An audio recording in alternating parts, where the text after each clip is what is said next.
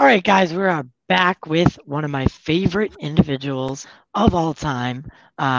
You may know him as Lucifer from Supernatural or Jacob from Lost, now in American Rust, and then also from 13 Reasons Why, Mr. Mark Pellegrino. What's going on? And thank you for joining me at Springfield Comic Con 2022. Yay! Yay! Thanks for having me. Yeah, maybe next year, like we talked about backstage. Maybe next year we could get you to come in and actually do the convention. I would love that. Thank you. I think what happened with this convention, and even the reason they reached out to me, was because it got delayed due to the pandemic. So some of the talent and vendors ended up having to drop out. So it was supposed to be a 2-day thing. Now it's only a 1-day.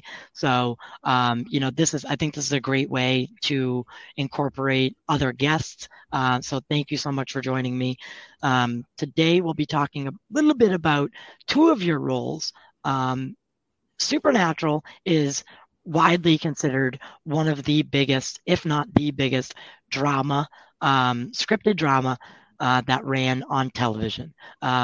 You played a huge role in that show in the sense of being the villain that the show worked up to. And a lot of people don't know that the series was supposed to end after you and your arc.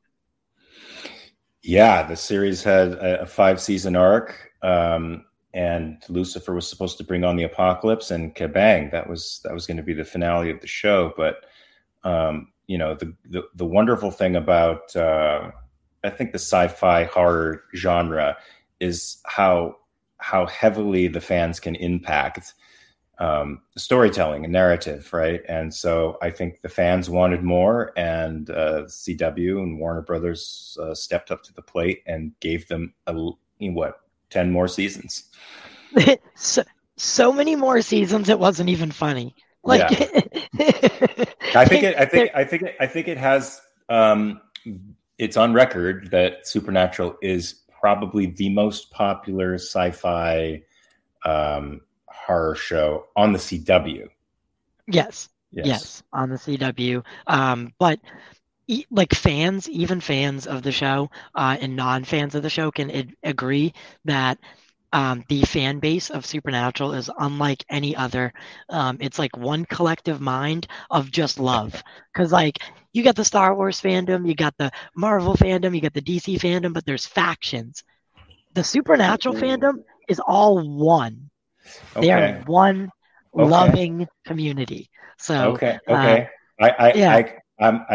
could be the contrarian in the room here if you don't mind. Okay, yeah, please be the contrarian. I think for sure the vast majority of the Supernatural fandom is about love, but there are factions. There's ship factions within the community that are very passionate. Like any group of people or any family, there's hierarchies of power that develop within them, and some of these are not so benevolent, and a great deal are. I think our community is unique in that we do bond together as a cast and as a fan base, and we do things for charity on a pretty wide scale. I think Misha Collins sort of had sort of initiated that in the community, and then Jared and Jensen followed suit, and I did too. And we certainly have a more cohesive bond than other fan bases, but the passions and the differences are very much there. I happen to be a lightning rod for some of those passions and differences, just because I'm so outspoken. And you are, yes. You are. I keep telling myself to shut up, but I can't. I think we live in a day and age where you have to speak your truth, and you have to speak truth to power. I know that's a bit of a cliche, but there are groups of people that are emboldened by the violence they can commit against others on social media. So I think you have to stand up to them and not cow, and that makes me a lightning rod for a lot of controversy within the fandom. But I embrace it, man. I'm Lucifer. Yes. the light bringer, the redheaded stepchild of Supernatural, and so be it.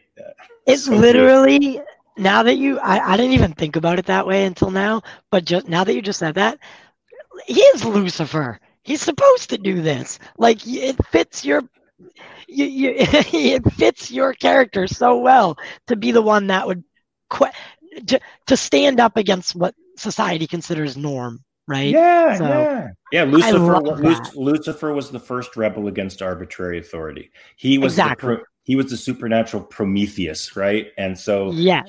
he should stand up and take the heat, just like Lucifer did. Yes, I love that. Oh my God, I'm gonna use. I can't wait to clip that soundbite just and use that alone. That's it. But can you tell us about a defining moment? So something like, maybe a moment about how you approached acting, and how your style changed through the years. So maybe a moment where, you know, you the way you went about things changed, right? And how you did that, how your style is adapted over the years.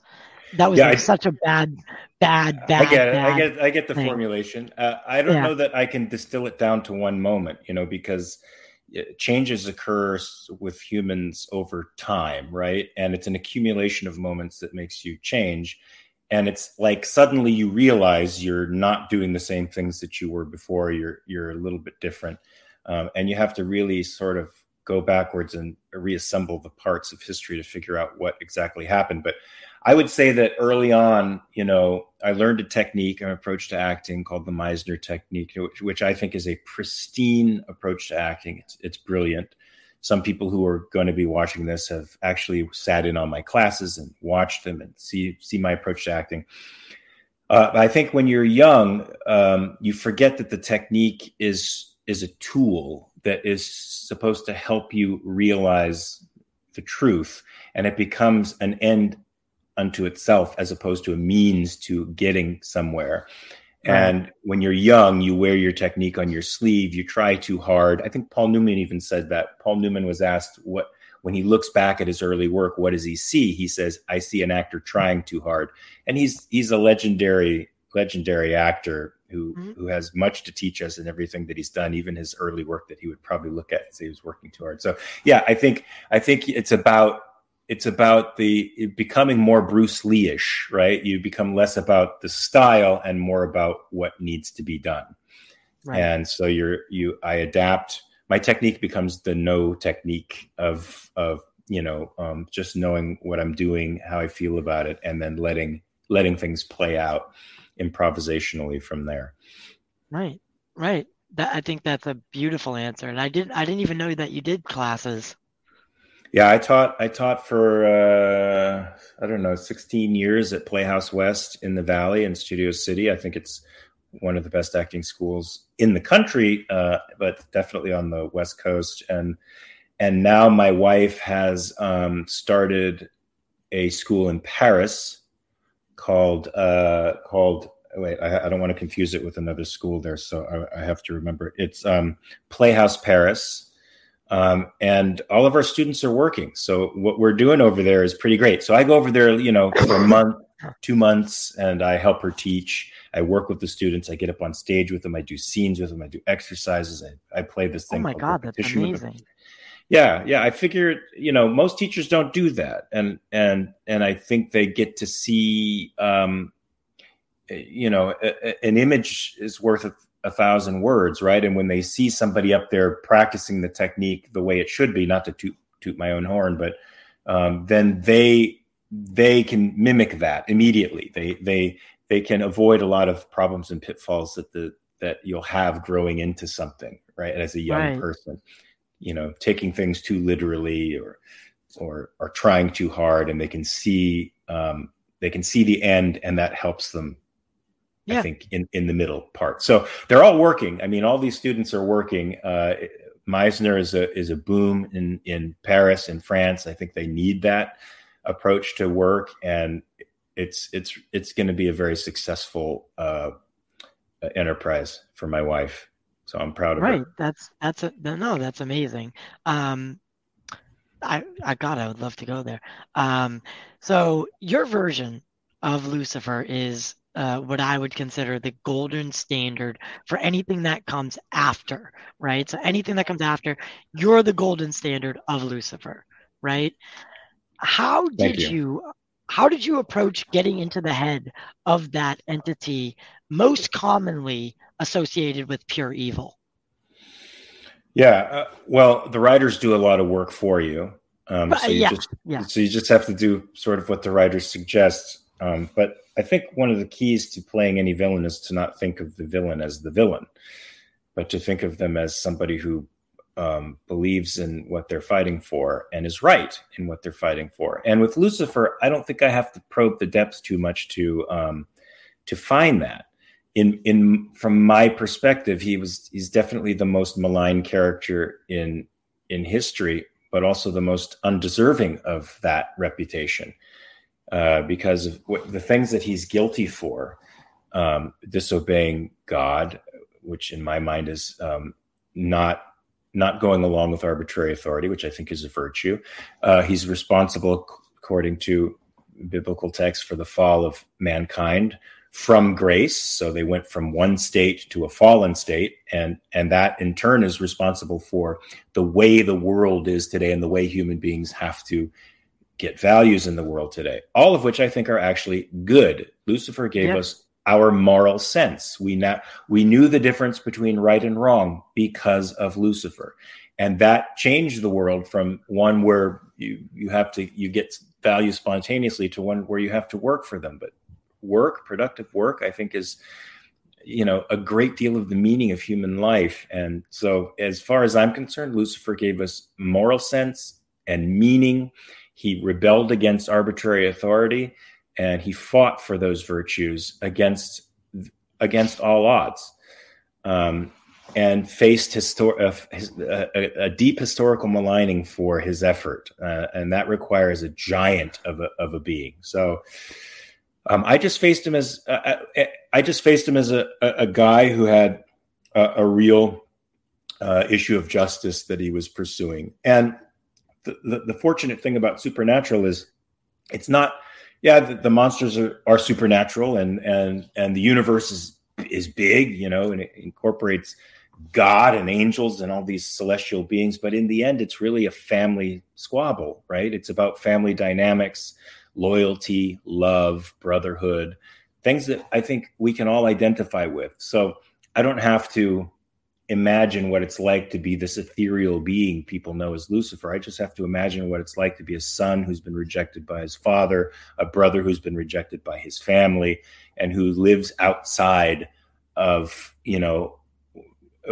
outside the community that he would like to be inside of. And I think a lot of us, especially fans of Supernatural, understand what that's like. I mean, I went to high school. I know what it's like to be on the outside.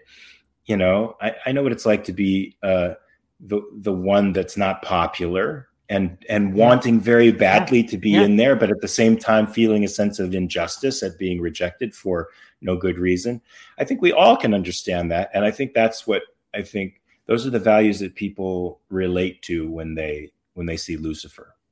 Right. And the whole the largest theme in Supernatural was family. Um, Correlation between, Sam and Dean and Michael and Lucifer, and then, John Winchester and God, right? Those parallels were just they were so beautifully done, and you know I can't. This show, I don't know if I've ever said it, but this show was with me at my lowest points. This show is with me at some of my worst moments. And I'd come home and sit and be able to watch Supernatural and see you and Jensen and Jared and Misha and feel normal for a while, like, yeah, and get lost in this. So I don't know if you guys know just what you created, because you didn't just create a show. You created just this thing that I can't explain. Like, it's not just a TV show. It's more for me, and for a lot of us. So I mean, one question I've always wanted: do you think that Lucifer is still alive in the supernatural world? Do you think that he Yeah. somehow, yeah, Yeah. yeah, You can't kill Lucifer. he's an eternal being. He doesn't have that option that we have of dying. So I yeah, think he's yeah? I think he's still around. All right, he's still out there. He's just he over the whatever 10 years, because yeah, season 4 or 5, yeah. So over the 10 years of messing with the Winchesters, he was like, you know what, I'm gonna lay low for a while, especially because Jax out there is playing God. um, A better God than his grandfather, that's for sure. Much better. Um, as time goes by, has your willingness to accept roles changed? Are you more selective in the characters that you'll play? This is probably a mistake career-wise, but I'm not that selective because I like keeping the lights on and putting bread and onions on the table. So if somebody wants me to work, uh, I am grateful for the opportunity to ply my trade. So I tend to be much less choosy than others about that stuff. But plus I have an philosophical orientation to the world that is really outside the mainstream.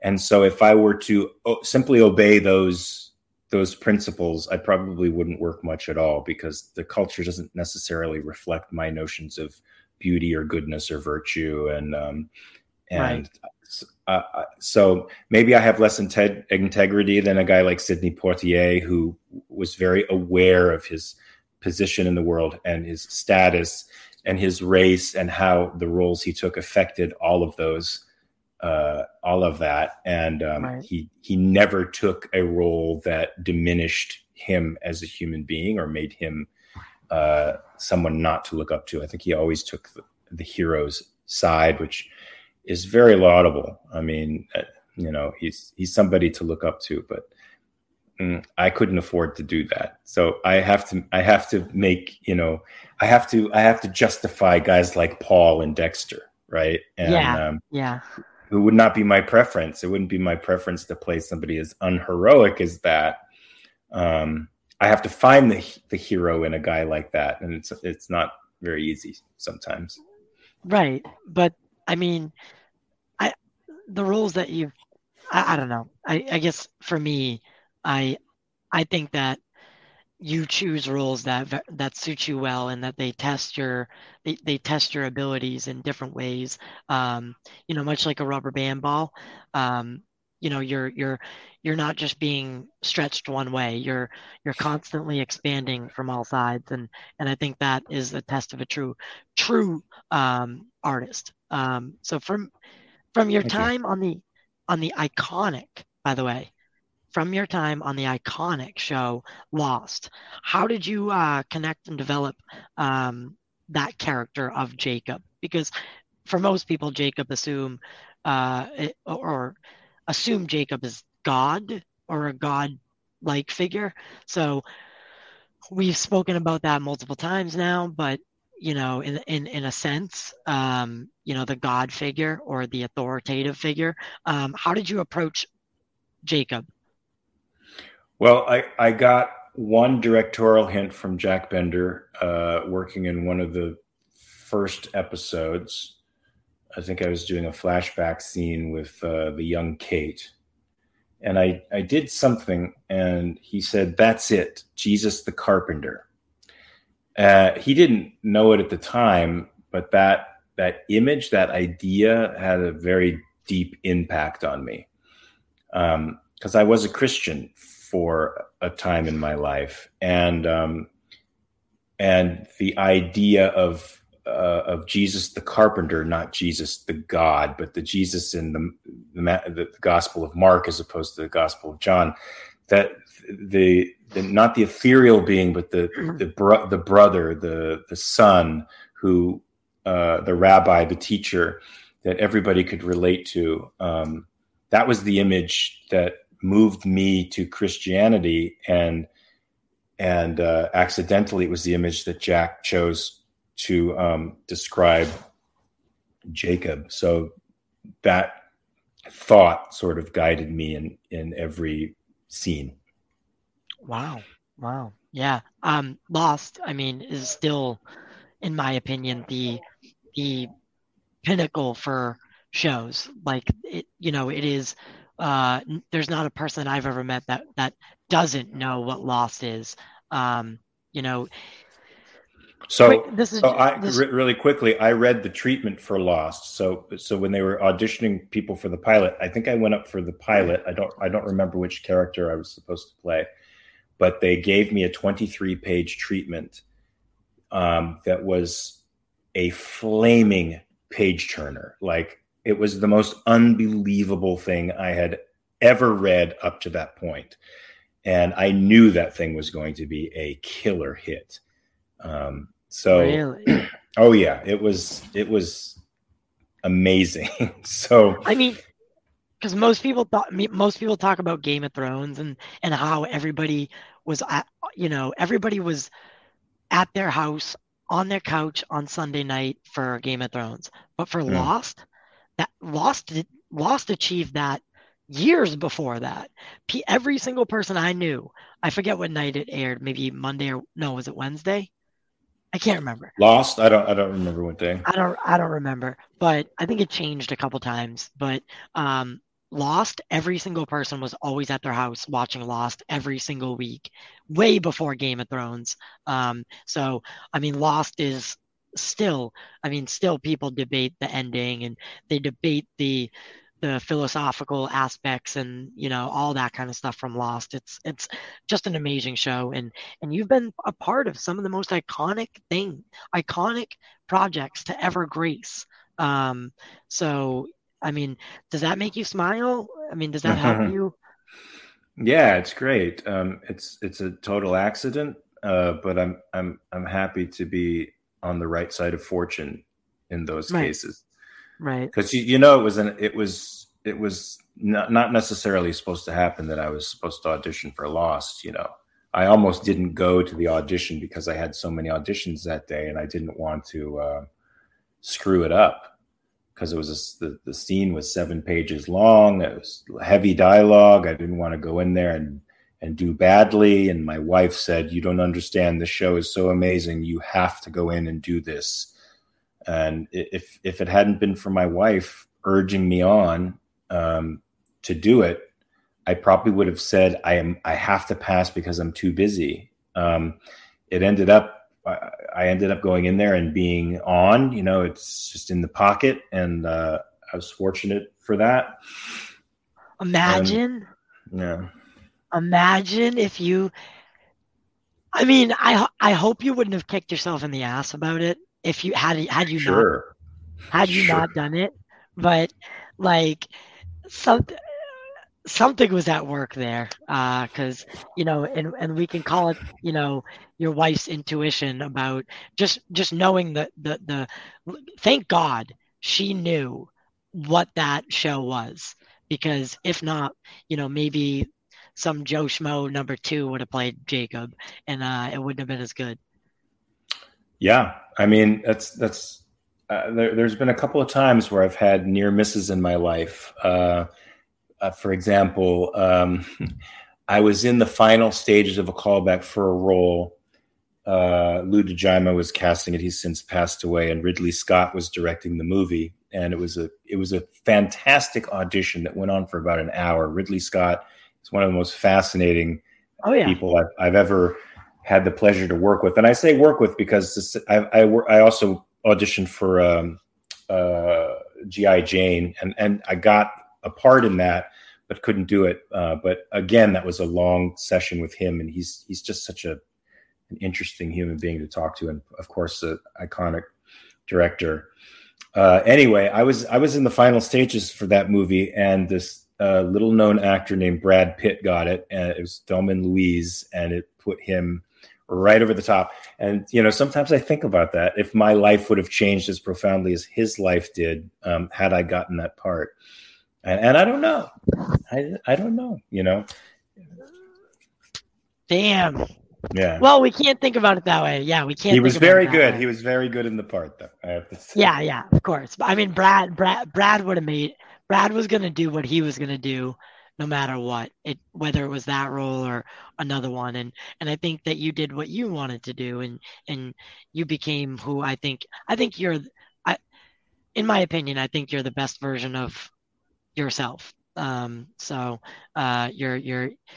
not like what people, because when people think of an actor or a Hollywood actor, especially someone of your caliber, who they know, they think that you're going to be kind of, I hate to say the word stupid, but um, uh, distant That's and appropriate, but this stupid is appropriate. I see many actors say stupid things, but it's not because they're it's not because they're stupid. It's because they've been trained to put their emotions ahead of their thinking, right, and to use their emotions as a means of evaluating what's right and wrong and good and bad. And they come down a lot on the wrong side of history because they're using their emotions as a means of figuring out the world. So it's their training that's getting in the way more than anything, but it's also what makes them very spontaneous and interesting and good when they work. So um, exactly. give the Yeah, actors a little bit of a break. They're just functioning. It's a little superficial to just use your emotions to sort things out, but yeah, um, they are what they are. I accept them for what they are. yeah.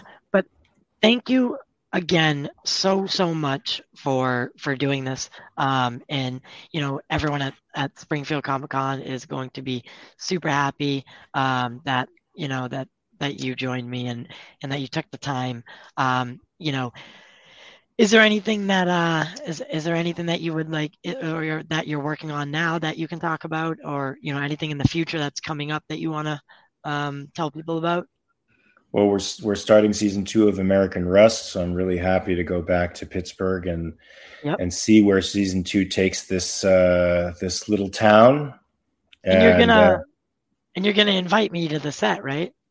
yeah, you can come to the set. Hopefully, the All right. COVID restrictions will be taken off, so it'll be more like All a right. set than Yeah. a Yeah. place Yeah. where everybody's sectioned off in groups and can't interact with each other. So Right. And that would be nice. yeah, that would be great. I that's one of my favorite parts of, because I write for a website as well. So those set visits are the most fun thing in the world. Is, And getting to Pittsburgh see. is a great town. I don't. Have you been to Pittsburgh? Oh yeah. Oh yeah. Yeah, Oh yeah. it's a good town.